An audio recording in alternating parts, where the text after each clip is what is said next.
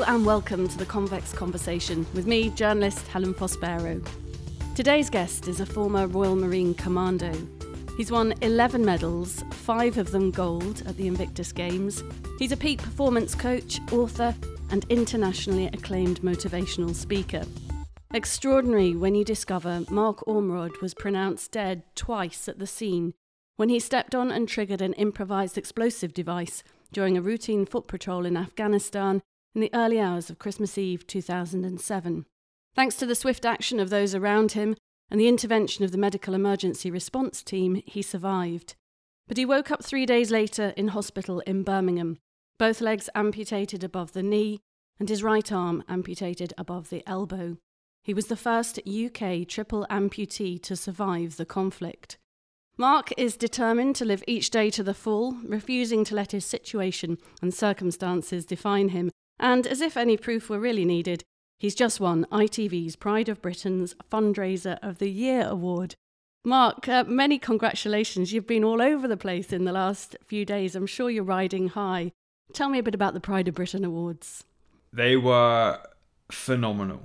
You know, the night itself was out of this world. Everything was just next level. There was nothing I think that they could have done any better, from the guests to the presenters to the food to the location. It was just really nice to, taste that world and be involved in that and be around such phenomenal people. It's a glittering occasion. I bet the red carpet was quite something, was it? It was, yeah. I mean, luckily the weather held out because that was all outdoors. But yeah, walking down there, we were told before we hit the red carpet, soak it up. Enjoy yourself. The security will try and usher you on. Just give them a nice smile and go, yeah, we're moving fast, and just enjoy it. And that's exactly what we did. It was, I think we were on there for about an hour. It took about an hour to walk down there. Then we hung around at the end for a little bit and watched all the celebs come in. And there was this really cool little row of cadets that were there waving Union flags. From that minute, literally getting out the vehicle to getting back in the vehicle at the end of the night was just mind-blowing. And I'm guessing you didn't really think you were going to win, because generally you strike me as a very humble person, and I'm not sure that would have crossed your mind. So what was that moment like when they were announcing Fundraiser of the Year and it was you? I'm going to be very honest with you here. It was phenomenal, and it was overwhelming, and it was surreal. And a lot of people may not expect me to say this. I also felt a little bit guilty. Did you? Why? All the other categories, if you watch it on TV, they knew that they had won before they went to the event. They were surprised by celebrities at their house or at their work. They were there. They knew they were going up on stage, and they knew they were going to say their piece and get their time up there. But with the Fundraiser of the Year, there were 17 of us who won Regional Fundraiser of the Year awards. And then we all came to London, and no one knew who was winning until it was announced. And in the morning, we all met each other for the first time, and we watched a 20-minute video that very briefly detailed each one of our stories. And I think as I'm getting older, I'm getting a lot more emotional, because I sat in the back of the room and I found it very difficult to hold tears back. And I never get like that. The only time I think I've ever cried was at watching in the Terminator 2 when he goes in the lava. That got me going. So I don't really get emotional about things. And I sat there listening to some of these stories, and they were heartbreaking. And I actually went back to my hotel room after. My wife was up there getting her makeup done. And I said, Becky, I don't care anymore. I came here, come on, let's win, let's do it, let's bring the prize home. And after that video, I was like, do you know what? I'm not bothered. There's some really cool people downstairs that have done some phenomenal things. I think we should all go on the stage and we should all get the big award, but we couldn't, unfortunately. And so when they announced it, it was surreal, and you got to go up there and be in front of all those people and say your piece. But at the same time, I felt bad that there were 16 other people that I would have loved to have stood by my side that weren't on the stage. I was very conflicted, is what I'm trying to say. Yeah, I completely get that. And all of the stories really in Pride of Britain are very difficult to choose a winner from. I would hate to be on the judging panel of something like that. They're all moving, they're all very worthy. But nevertheless, you did end up on that stage with Dame Joan Collins. And what was that bit like on stage, and how did you feel inside? It's all a bit of a blur, to be honest. Yeah, I can imagine. It's not new to me to be on a stage in front of people. I work as a speaker. I've done it for over 10 years. But I think in that room, when you've got people like Simon Cowell staring at you and R&B singer Neo and all these people, and you're in front of them all, and you've got Carol Vorderman and Ashley Banjo up there. Then you get Dame Joan Collins and Dame Sarah Story present you an award. You just kind of look around like, what am I doing here? It's insane. These people are like super successful at what they do. And here I am in the mix, getting an award from them. So it was a bit of a blur, to be honest. That's why I really enjoyed watching the show last weekend from the comfort of my home, where I could look at it from a different perspective and really just take it all in, And were the kids at home, Mark, watching on the sofa too? They watched it the next day because it was on quite late for them. But yeah, they've seen it. My boy actually ran in this morning. He was watching something on YouTube and an advert for it came on. And he came in and said, Dad, the Pride of Britain advert just came on. It's a lovely award to have. But tell us a bit about what your award recognises and some of the extraordinary fundraising that you've done. I've been involved in this world. I was discharged from the Royal Marines in 2010 because of my injuries, and was fortunate that I got a job straight away with what is now known as the Royal Marines Charity. And I did that for 10 years. So I was fundraising, I was helping other people with their fundraising, I was trying to raise awareness of the charity. I was doing my own events and taking part in other people's events. So I've been doing it for 10 years plus. But I left that job in February this year. And 12 months ago, November last year, a new charity that I'd been involved with for a while officially formed as a charity called Reorg. And I thought what would be nice is if I could do a very small event. It wasn't so much about money, it was more about driving awareness to their website and their social media to let people know what they were doing. So I thought if I do this little event, try and raise £1,000, it's going to get some eyeballs on their website. So I decided that I was going to shave my beard off. And I got my youngest daughter Evelyn to do it, and she's really cute and sassy on camera, and she's really natural at it, and people love her. So I got her to shave it off. She ended up shaving all my hair and everything, doing what Evie does on camera, and we got the money in like 32 hours. I was speaking to my coach, Ben, who trained me for the Invictus Games. He's a former Royal Marine as well. And he said, look, people are in lockdown. You've raised this money quite quickly. Let's do some other events. Well, he said another event to try and go with the momentum. And he suggested that we do a 5K run. Now, I hate running. Even when I had legs, I hated it. I would only ever do it if I had to. I just don't feel I was built for it. I get very bored with it, so I try to avoid it at all costs. So he suggested a run, and I thought, okay, this is the whole reason we fundraise, because we do things that are challenging that we don't really like to raise awareness and money for these causes. So I said, okay, let's do the run. Dusted off my running blades, which were in my garage. I ran for 3 years. Went down to a local park where it was safe and we were within the regulations through COVID, and we started training. And I said, when we get to 5K, money raised, I'll run 5K. We did the first run. We were filming it.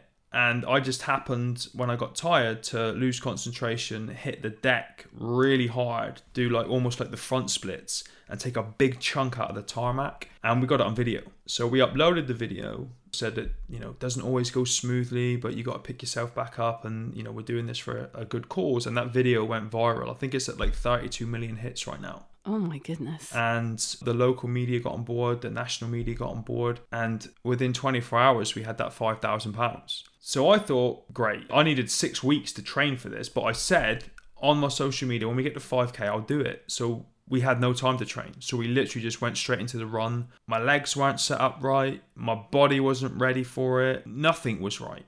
But we just promised we'd do it, so we did it. So we did the 5K run. That took the fundraising to, I think, just over £200,000, which is when I was ready to stop. But then Ben suggested again that because we had some momentum, why don't we do another event? Now, he had just recently started an open water swimming group called Three Boys down in Plymouth. It has huge positive effects on your mental health. If you've never done open water sea swimming with that kind of community, the cold water, the exercise, and everything combined is so beneficial. But I hadn't swam in the sea. I've done a little bit. I need to make some time for that. It's really good for you, isn't it? Oh, yeah, it's phenomenal. But I hadn't been in the sea for years. But we went in there. The first time we went in, it was 6 degrees. And I didn't know if that was cold or not, but I went in my shorts and understood very quickly that it is cold. Yeah, that's pretty cold. And then we started training for this swim. But this time we had time to train. I think we did about 7 practice swims. And then we did a 1 kilometre open water sea swim from a place called Drake's Island in Plymouth into a place called Firestone Bay. And then that took the fundraising to over £400,000. I think 440 at the time. So then Ben said, well, while we've got momentum, why don't we do another event? Now, the charity that we're raising money for, they work with the serving military, the veteran community, and the emergency services. So I thought, well, why don't we highlight the emergency services a bit, and we'll do a 99.9 mile bike ride, because I've got a specially adapted hand cycle. So then we started training for that. Now, we did that probably 3 or 4 weeks ago, and within the first mile, I really wished we hadn't committed to 99.9 miles because it was horrendous. Like 6 miles incline straight out the gate, 24 hours without sleep, 16 hours riding, 99.9 miles ridden, 11,000 meters of elevation, 45 bananas, 15 flapjacks, 800 liters of isotonic drink. I don't know what it was, but it was a lot of stuff, and it was brutal. It was a brutal event, but that has now taken fundraising. We've still got, I know I've got about another 20,000 plus gift aid to come in, but we're just under 600 grand now. That is absolutely awesome. And you know what? Ben's just going to keep you going, isn't he? Because now I've got a feeling, I've never met Ben, I've got a feeling he's got his eye on the prize for $1 million. So I don't think this is over for you, Mark. This is what's great about it. We've got one more event to go this year, a 24-hour jiu-jitsu based, what we call a rollathon. And this is where we're inviting other people to come in and to get involved and to meet the team and see what we do and see what we're about. But next year, to try and get to that £1 million, because he has suggested that, we've taken the 5k run and the 1k swim, we've set in the dates, exactly the same dates that we did our events this year, and we're going to invite other people to do them and to fundraise. And we're going to aim it at people that are maybe not confident enough to do these kind of things. We'll build programs for them, support them, hold their hands, encourage them, and try and get them to step outside of their comfort zone to do something that they perhaps think they're not capable of, and show them that actually they are. That sounds extraordinary. And tell us a little bit, Mark, about how that money that you're raising will help reorg and what it will actually be used for. I just got an update from the founder, because I'm a trustee of the charity. We got a trustees brief sent out, and we've supported over 105 people so far. And this is a great problem to have, but because none of this was expected, we didn't actually know what to do with the money yet. We're trying to figure that out now. We've got trustees meetings coming up, trying to figure out going forward, but so far we've supported over 100 people with things like 12-month gym memberships. So you've got veterans and emergency services members who have perhaps poor mental health, have ended up in a bad place, can't afford a gym membership, but understand that it's going to have a huge impact on their mental health positively.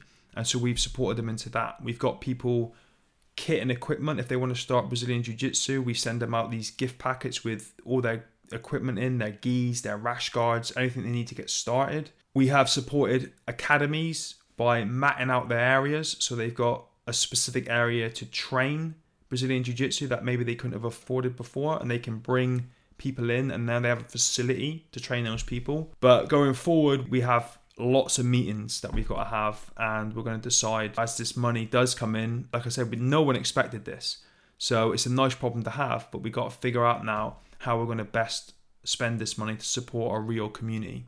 That's so important, and I wish you the best of luck with it. That sounds fantastic. You're making a difference, and that's what's so important in life, isn't it? I'm just wondering, it's clear to me, your drive, your ambition, your determination post what happened to you in Afghanistan is really easy for all of us to see, and I suppose we've all been familiar with you post what happened out there. But before the horrors of Afghanistan, what was Mark like? What kind of drive and passion did you have in those days? I think it was very similar. When I was growing up, I started kickboxing and Muay Thai when I was about 13. And I was quite a big kid, and I always knew that I wanted to compete. But for some reason, because of my size and weight, I'd always compete with adults. And I think I had plenty of competitions over the years. But when I stepped up to, I'm not going to say professional, but to fight on shows, in rings, in front of audiences, I think out of 12 fights I had, I only ever lost one.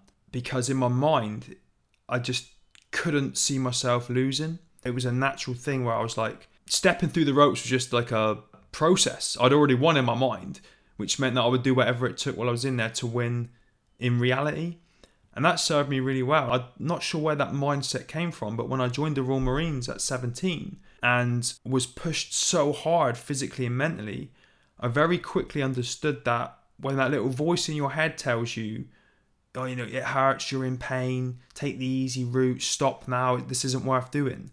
When that little voice creeps in, you're not even halfway physically to being at exhaustion, and you just have to figure a way to conquer that voice and keep pushing forward. And it's literally, for me, a case of just putting one foot in front of the other until you go over the finish line. And, you know, the Royal Marines really boosted my mindset and cemented it and let me know, not just me as an individual, but human beings, what they're capable of doing if they have the right kind of mindset. It's like a superpower when you discover it and you just realize I can do anything I want to do as long as I'm smart, you know, and I set goals, I get myself around the right kind of people, and I work every day towards achieving what I want to achieve. I can do it. No matter how many people tell me I can't, no matter how many circumstances are stacked against me, if I approach this the right way and do the right things, then you can do anything.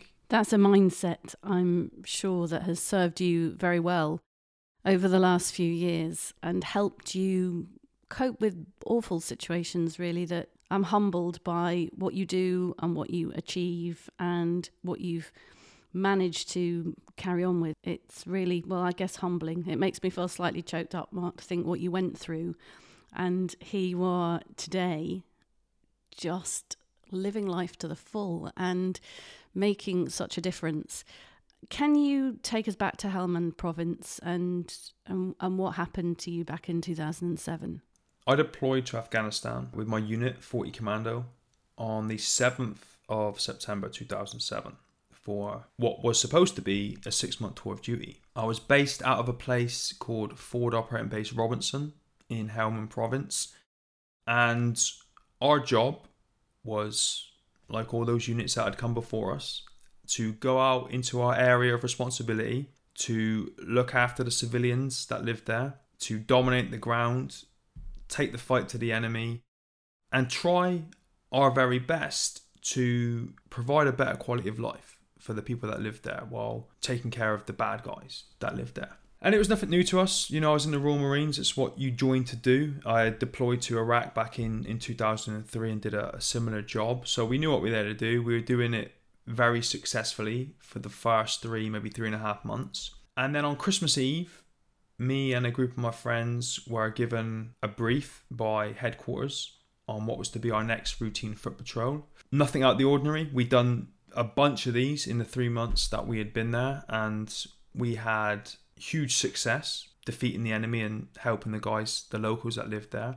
So we had no cause for concern. We went back to our compound once we knew what we were doing. We started prepping all of our kit and equipment like we'd done a million times before. We formed up by the rear entrance of the camp and got ready to leave on our patrol.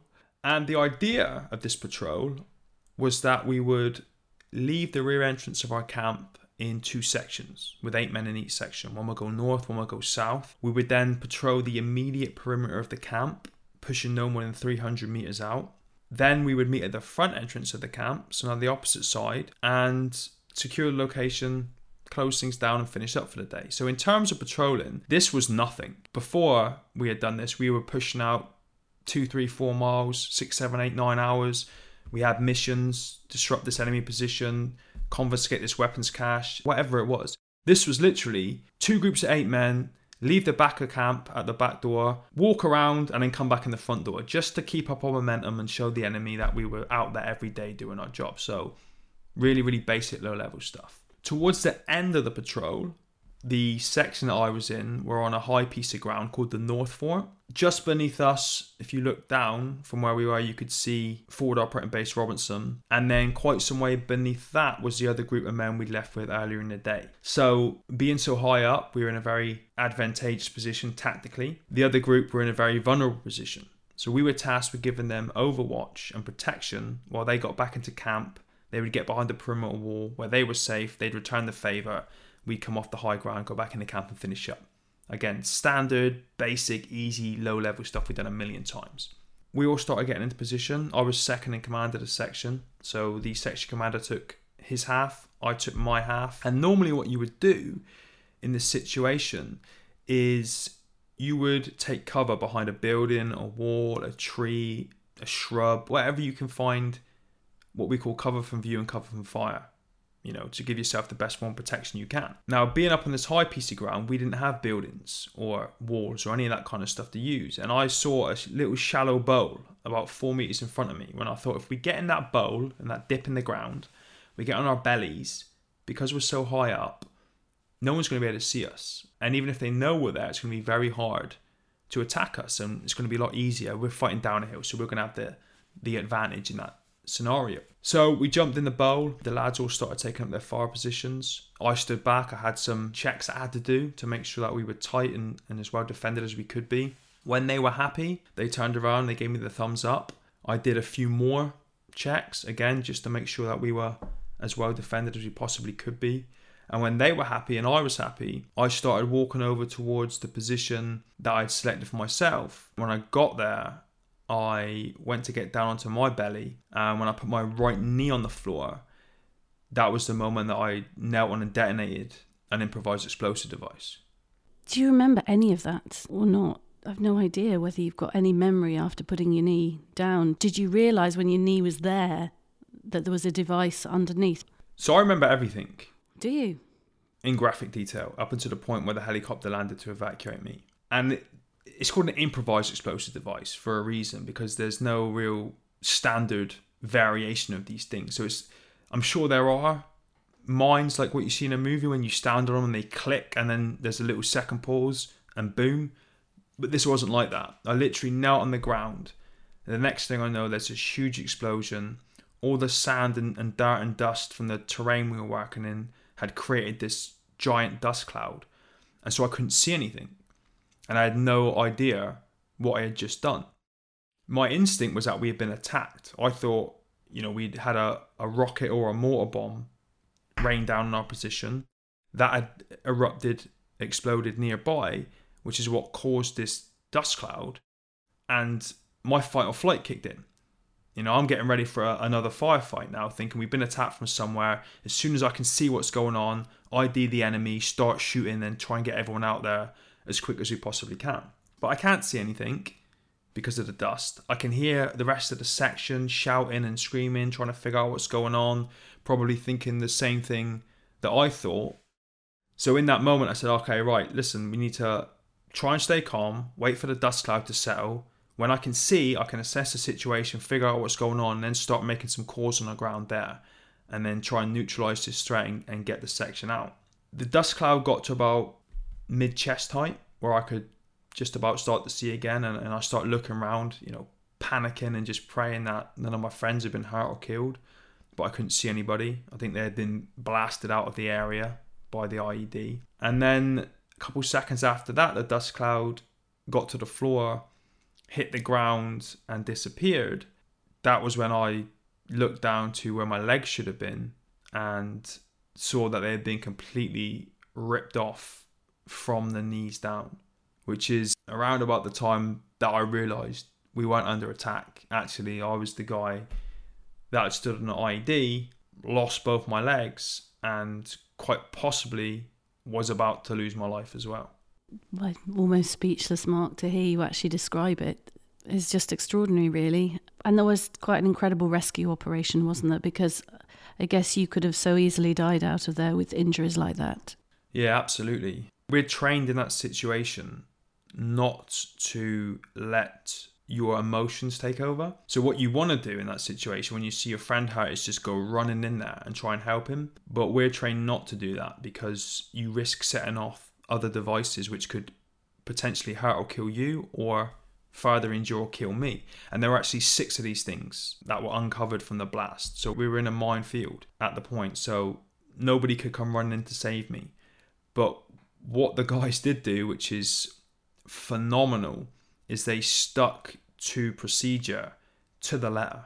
Like, nobody froze, nobody freaked out, nobody got emotional. Everyone did exactly what they had to do perfectly. Like one guy straight on the radio, calling in the Kazivat, giving a 9-liner, getting a medic ready to scramble out to me. One guy's coordinating all-round defence in case there's a small arms attack with AK-47s. One guy's on his belly with a bayonet out, prodding the ground, marking a safe route for when the medic got there. Everyone just kicked straight into what they were trained to do. And because they did that, when the medic came out of the camp, he could run straight into me because he knew the safe route. He knew he was safe and he was well defended by anyone that wasn't doing anything. They were defending a position. And he got in there and he administered morphine. He started putting tourniquets on my legs. I also, I didn't say just now, but my right arm was completely shredded as well. It was still attached to my body, but all the bone in my upper and lower arm was shattered. So it was completely unsalvageable. But he put a tourniquet on there and got me to tighten it up to stem the bleeding. And he then put me on a stretcher as quickly as he possibly could to get me out of the area because a helicopter had been called from Camp Bastion, which was about a 30-minute flight away, to come in with all the medical equipment to try and save me. Now, when he put me on a stretcher, because of the nature of my injuries, because these are traumatic amputations, not surgical, these aren't clean and they're not pretty. So I still had, my arm was kind of attached but hanging off. My left leg was completely gone. My right leg was still attached by some sort of nerve or muscle tendon. So we had to pick up my foot and put it on my stomach and cradle my hand down by my ribs and put me on this stretcher with all this just stuff hanging out everywhere and I'm bleeding. And somehow they eventually got me out of this crater. Now, this was no longer a shallow bowl. It was like I think it was a 12-foot by 15-foot crater, the report said. They got me out of there, got me in a vehicle. The guy driving starts hammering it back to camp as fast as he can. I only found this out a couple of years ago, but on the way back to the camp, the Taliban blocked the road with a truck. They tried stopping us getting back into camp and they were all pointing and laughing as we were trying to get past. And luckily the driver, managed to swerve around it. He starts climbing back up this hill to go in the front entrance to the camp. And then me and the medic fell out the back of the vehicle. You fell out of the back? Because it was a really steep incline and it's very bad terrain. And you're still conscious at this point, Mark? Yes. So I saw the doctor go out. I started going out after him, but the driver swang around, reached out and ended up grabbing my femur bone out of my right leg and held me half in, half out this vehicle. He left the medic because the other group that we left with earlier in the day were at the bottom of the hill. So he was safe. He had 8 heavily armed men that were going to look after him. They drove me to the helicopter landing site, and the last thing I remember is the Chinook landing, the sandstorm it creates from the propellers, and then the heat of the exhaust beating down on me, and that's when I blacked out, and that's the last thing I can remember. And did they, in the Chinook, I was reading somewhere when I was researching you, Mark, that they did something in the Chinook, a procedure that really helped keep you alive? They did, yeah. I showed no signs of life when they got me on the back, no pulse. They couldn't get intravenous lines into me because my veins had collapsed. When they put an oxygen mask on me, it didn't steam up to show that I was breathing, so they said I was dead. And there was another casualty on the Chinook, so they put all their attention on trying to save this guy's life. When one of the medics walked past me to get some equipment to go work on the other guy, he said he saw my eye flutter, which meant that my heart was still beating. So he alerted the rest of the crew. And 3 days prior to this, the army medical field had just given the green light for this brand new technique to be used, where if you can't get intravenous lines into somebody's veins, you can drill into their tibia and fibia and put it straight in the bone. Problem being, I don't have any tibias or fibias because they had been ripped off from the IED. So these medics, without ever having tried this before or ever used the original technique on a live casualty, decided that they were going to try and drill into my hip bone and then put the intravenous lines in that way. And that's what they did. The first attempt was not successful. They didn't pull the skin tight enough and the line didn't bite. But the second time they tightened the skin, put the line in, they bit into my hip. Within about 3 minutes, they said that I was awake and responsive and I was coherently answering their questions. I wasn't babbling and moaning. They were asking me questions and I was answering. So they literally brought me back from death using a technique that none of them had ever even tried before, but they were brave enough to give a go that day. That's absolutely extraordinary. And then you were flown to Birmingham and obviously had to begin that journey of coming to terms with the fact that you'd lost legs and an arm. And just wonder mentally, Mark, how you came to terms with that and how you began to rebuild life. So to begin with, as I'm sure you can imagine, it wasn't easy. But I was fortunate in that I was surrounded, from the minute I came out of a 3-day coma, I was surrounded with really good support from the doctors, the nurses, the Royal Marines, my family. So everything that I needed to be taken care of was taken care of. So all I had to focus on was regaining my strength and getting better. So that was a huge advantage for me, because I could then just try and get my mind right, focus on how I was going to deal with this, and then start putting some sort of plan together of what I was going to do when I was strong enough. Now, 3 weeks into my recovery, a doctor visited me, and this sounds like something out of a movie. It's very cliche, but he came in and gave me the good news that I'll never walk again. This guy had been an amputation specialist for over 33 years, and he had told me that he'd never met anybody who had just one leg missing above the knee that had any success being a full-time prosthetic user, because he said prosthetics were too painful, they were too difficult to use, and they took so much energy that most people just threw them in a cupboard and sat in a wheelchair, and that was their life. That was somebody with one leg missing, and I'd lost both my legs above the knee and my dominant arm, which to me said, you have zero chance. And I was 24 years old. You're only 24. Oh my gosh, I didn't realise you were only 24. Not that age really matters, but such a young man. Yeah, and I'd gone from being 6'2", I was 16 stone. I was at probably the peak of my physical fitness. And there I was lying in a hospital bed. I had a huge hole in my left hand, so I only had the use of 2 fingers, both legs above the knee, dominant arm above the elbow. Now being told, this is your life. 24 years old, you got another, 80 odd years. I'm quite optimistic that way. You got a good 80 odd years left, and you're going to be in a wheelchair.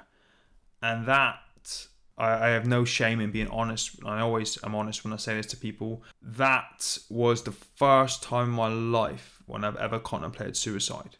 I'm lying in a hospital bed, 3 weeks post-injury, only got the use of 2 fingers, 24 years old, career gone, I know that.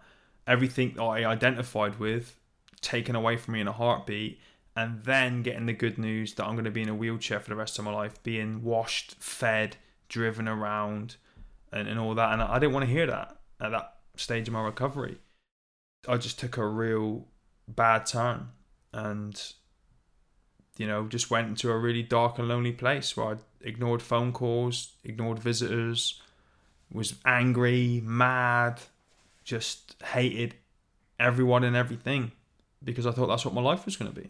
But then we look at you, fast forward, we look at you at the Invictus Games and your gold medal wins and your fundraising and all the extraordinary things you do. So what was the tipping point, Mark, when you realised, you know what, that ain't for me, and I'm not spending the rest of my life in a wheelchair, and I am going to get out there and live a good life? So about a week after that gentleman came to visit me, I had another visit in hospital, and it was by an army sergeant who had lost both his legs above the knee in Iraq in 2005, and he walked in my room wearing prosthetics. And he spent about 6 hours with me. He took me through the whole process, took the legs off, put the legs on, told me about his journey and the kind of things I could expect to experience over the next couple of months. And that really lifted me up. And then I went out and found a mentor in America who had been hit by a train in 2002 when he was 15, who was a triple amputee, almost identical injuries to mine. And I saw what he was doing. And then I just had these 2 guys. One of them I had met, one of them I had observed. And I saw these 2 guys doing phenomenal things with very similar injuries in a very similar situation to mine. And that's when my mind just went, ka-chink. Right, I've seen it. I know it's achievable. I know it's going to suck and it's going to be hard work, but I've seen the proof. So let's do this. Let's set some goals. Let's create some plans. Let's get some good people in my team and let's go out and do it and let's dominate. and prove this guy wrong. And that's what we did. And I'm sure it wasn't an easy journey, because I would imagine prosthetic limbs and getting used to them probably come with a lot of pain or discomfort and things like that. But you've had to work hard, haven't you, to get to the point that you've got to now? Absolutely. There's always a danger when I tell this story that I make it seem very easy because I'm blasé about it. You know, Royal Marines training at 17, I thought pushed me to my absolute limit. This pushed me a little bit further. It is painful in the beginning when your body's adjusting. You're constantly covered in cuts and bruises and blisters, and your whole body alignment changes. Your back always feels sore. You just want to rip these things off, these prosthetics, as soon as you put them on, because they don't feel natural. It takes a bilateral above knee amputee anywhere between 300 and 500% more energy to do anything than anybody else. So you're constantly sweating and you're constantly exhausted for the first 12, maybe 18 months. Everything in your life you have to figure out from scratch. It's like being a baby, but with 24 years experience. You just have to relearn everything. And that's exhausting, both physically and mentally. So it absolutely was not an easy journey. It was ridiculously hard for me to get to where I am now. But because I had seen it was possible, and because I had a vision of what I wanted my life to be, and I worked every day towards fulfilling that vision, and I still do, it made it a lot more manageable. And it gave me motivation and drive because I had things to aim for. The danger, not just in this situation, but in anyone's life, is if you don't have anything to get out of bed for in the morning, some sort of vision for your life and things to strive and aim for, then you're just going to be on a hamster wheel. And that's when you get depressed and down and unmotivated because you've got no purpose. I created my purpose in the early days, and that's what got me through it. I think you also talk about your drive for your family as well, wanting your family to be proud of you. And also, I've heard you use the word burden before, that you didn't want to be a burden. No, absolutely. When you go from being a Royal Marine or whatever it is that you do in your life that you're super proud of, and you're completely independent and you're used to helping other people. You know, you go to these foreign countries to help people you never even met before. You go to these places when there's disasters to do humanitarian work to try and help people. And you're the guy that's used to always trying to help other people, to all of a sudden be put in a situation where you're relying on not just one person, but numerous people to feed you, to wash you, to train you, to rehabilitate you, you know, make phone calls for you, shave you, crying out loud. In the beginning, I had to get people to shave me. It's very hard. You've fostered this massive sense of guilt that you're doing that because it's just not who you are and who you relate to being. So yeah, I definitely felt like I was going to be a burden for everyone in my life, and that was a driver again to get my independence back so that I wasn't a burden to anybody. You wrote your story, Man Down, which is an award-winning book, and there's appetite for a film now, isn't there? Tell us about what's happening movie-wise, Mark. Yeah, just before lockdown, like February 2020, well, I'd been approached prior to that by a team, DAL Productions, who wanted to make Man Down into a movie, and we were just set to start before COVID became a thing. So in the background, we've been doing a lot of work the last 18 months. But yeah, we've done the first draft of the script. Things are moving fast now. The team are in place. There's loads of stuff going on behind the scenes. All the stuff that you never see happening when it comes to making a film a reality. But we're getting very, very close now to starting shooting. And I can't wait. I'm on board, not just only as the guy who it's about, but as an associate producer. So I'll be on set every day, helping to direct and to mold it and hopefully make it as true to life as I possibly can. Has it been cast yet? Who's playing you?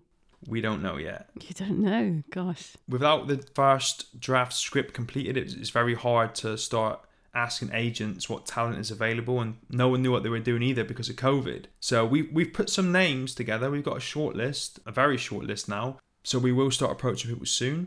But one of the things that I'm really keen to do with this is have my real life friends and people that I met in rehab as extras, background artists and that kind of stuff during the rehab and the hospital scenes. That's quite important to me. That's such a good idea. And where will we be able to see it, or has a home not been found for it yet? If I have my way, you'll be able to see it in cinemas all across the world because we want to go for a cinematic release. We want to do this properly. I don't know if a film like this has been done before. A lot of it focuses on the war and the actual day of the injury, but we're really focusing on the rise back and the rehabilitation, because I think everyone can relate to that. Not everyone can relate to going to war and being a soldier and getting injured, but everyone, especially in the last 18 months, can relate to facing struggle and adversity and difficulty and having to find a new identity for some people and find their purpose again for other people.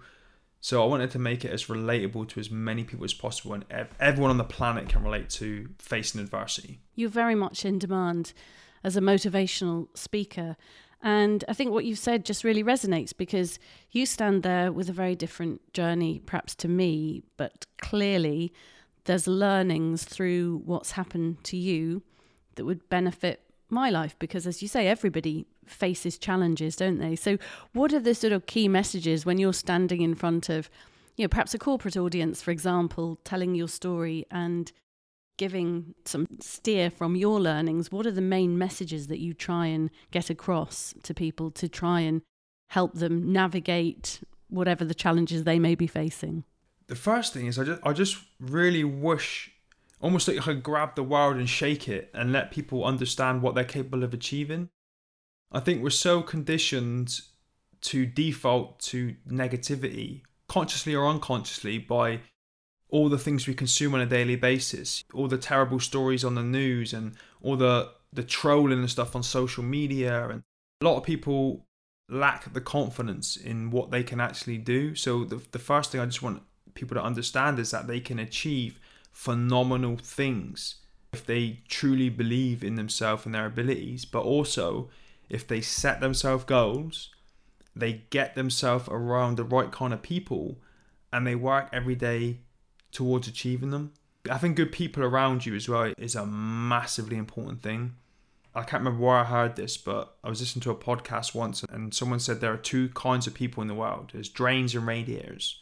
There's people that will drain you, that can walk into a room and you could have 20 people in there having the time of their life, and that one person walks in and everyone's head goes down and the morale I call them morale vampires. The morale gets sucked out of the room, and for every solution they've got a problem.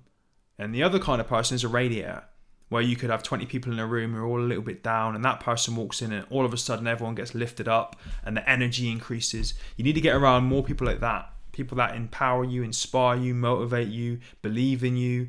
No matter how far out there the goal is that you're trying to achieve, they'll tell you you can do it.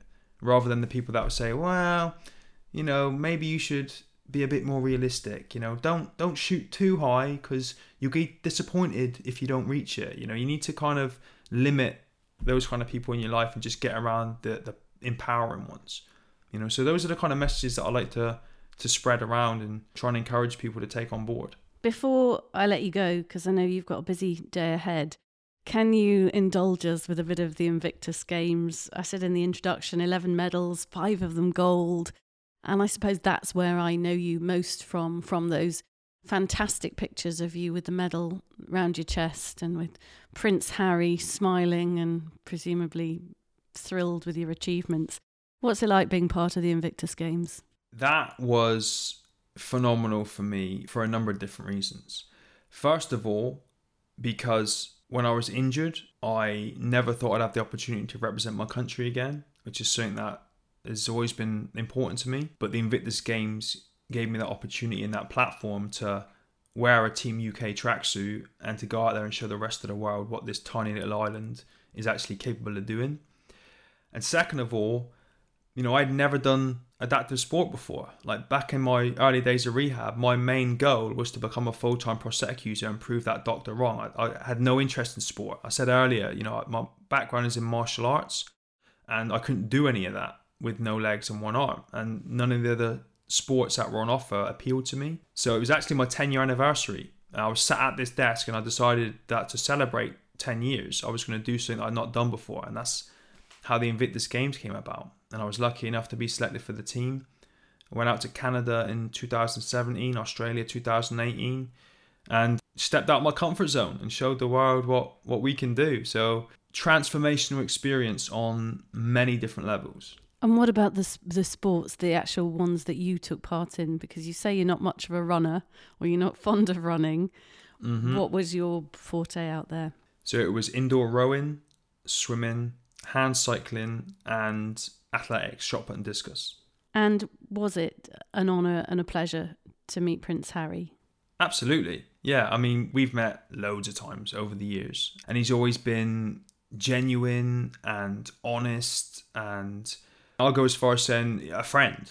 You know, he's a really, really good guy who genuinely has the welfare and the well-being of the military and the veteran community at his heart. You can see that it's absolutely genuine. And I think a final word really maybe to Becky and the children, because I'm sure that on this journey that you've been on since 2007, I hate that word journey, but it fits, I guess, doesn't it? It is a journey. I'm imagining Mrs. Ormrod has been by your side. I saw her at the Pride of Britain looking beautiful. But what kind of support have the kids and Becky been to you over these last few years? I said just now about the importance of having good people around you in going out and achieving your goals and everything. That I don't just mean that professionally, I mean that personally as well. The family unit I've got, I am so lucky to have. Whatever it is I want to do, I always kind of put it past them, but I already know what the answer is going to be. Literally, I think it was yesterday morning, I was in the shower and I said, Beck, I've got a bit of slack time coming up before Christmas. I think I could probably go to Birmingham, London, do this, do that, and everything. She went, just do what you need to do, Mark. Go out and do it. And she works full time as well. We constantly juggling school runs and the kids' clubs and all that kind of stuff. She's never like, oh no, don't do this. Oh, you're being selfish. If I am, she'll tell me, obviously. But her default setting is do what you need to do. Go out there and do what you need to do, because she's on board with the mission as well. She sees where it's all heading, and she knows that it's for the benefit of all of us. And what's next, Mark? Any other crazy thing you're going to do in between doing your film and doing some more fundraising? Any other ideas that have popped up in the shower? Do you know what? Literally, there was a not so positive incident that happened this year, what kind of pushed me over the line to go and get an agent. And so now I have representation, and the opportunities that are coming from there are phenomenal. I'm a big fan of variety. I love to do loads of different things. And what Katie, my agent, has got going on for me is phenomenal. So I'm unbelievably excited about the future and all the opportunities and possibilities that are going to come my way. And when they do come, I'm going to grab them with one hand and one hook and just run with them and see what we can make of it. Well, do you know what, Mark? I am hoping that I get the opportunity to meet you in real life at some point and buy you a beer. You've been an amazing podcast guest, so generous with your story and so inspirational. This whole podcast series is aimed at inspiring people, and boy, I leave you from this podcast today feeling like anything is achievable. I think you're awesome, Mark. Thank you. Thank you for having me. You're very welcome. You've been listening to former Royal Marine Mark Ormrod, the only British triple amputee to survive the conflict in Afghanistan. Check out Mark's book, Man Down, which will form the basis of a film about his life. And we're hoping that film will end up in cinemas all over the world, and I can't see any reason why that wouldn't happen, actually. And Mark is also well worth a follow on socials. I forgot to ask him, but he's just had an amazing portrait of himself done, which I saw on his Instagram the other day, so check out Mark on socials too. Download our series at convex.podbean.com or search The Convex Conversation on Spotify, Stitcher, Apple Podcasts, or wherever you listen to podcasts, or of course ask Alexa. I'll be back next week with another great guest, so bye for now.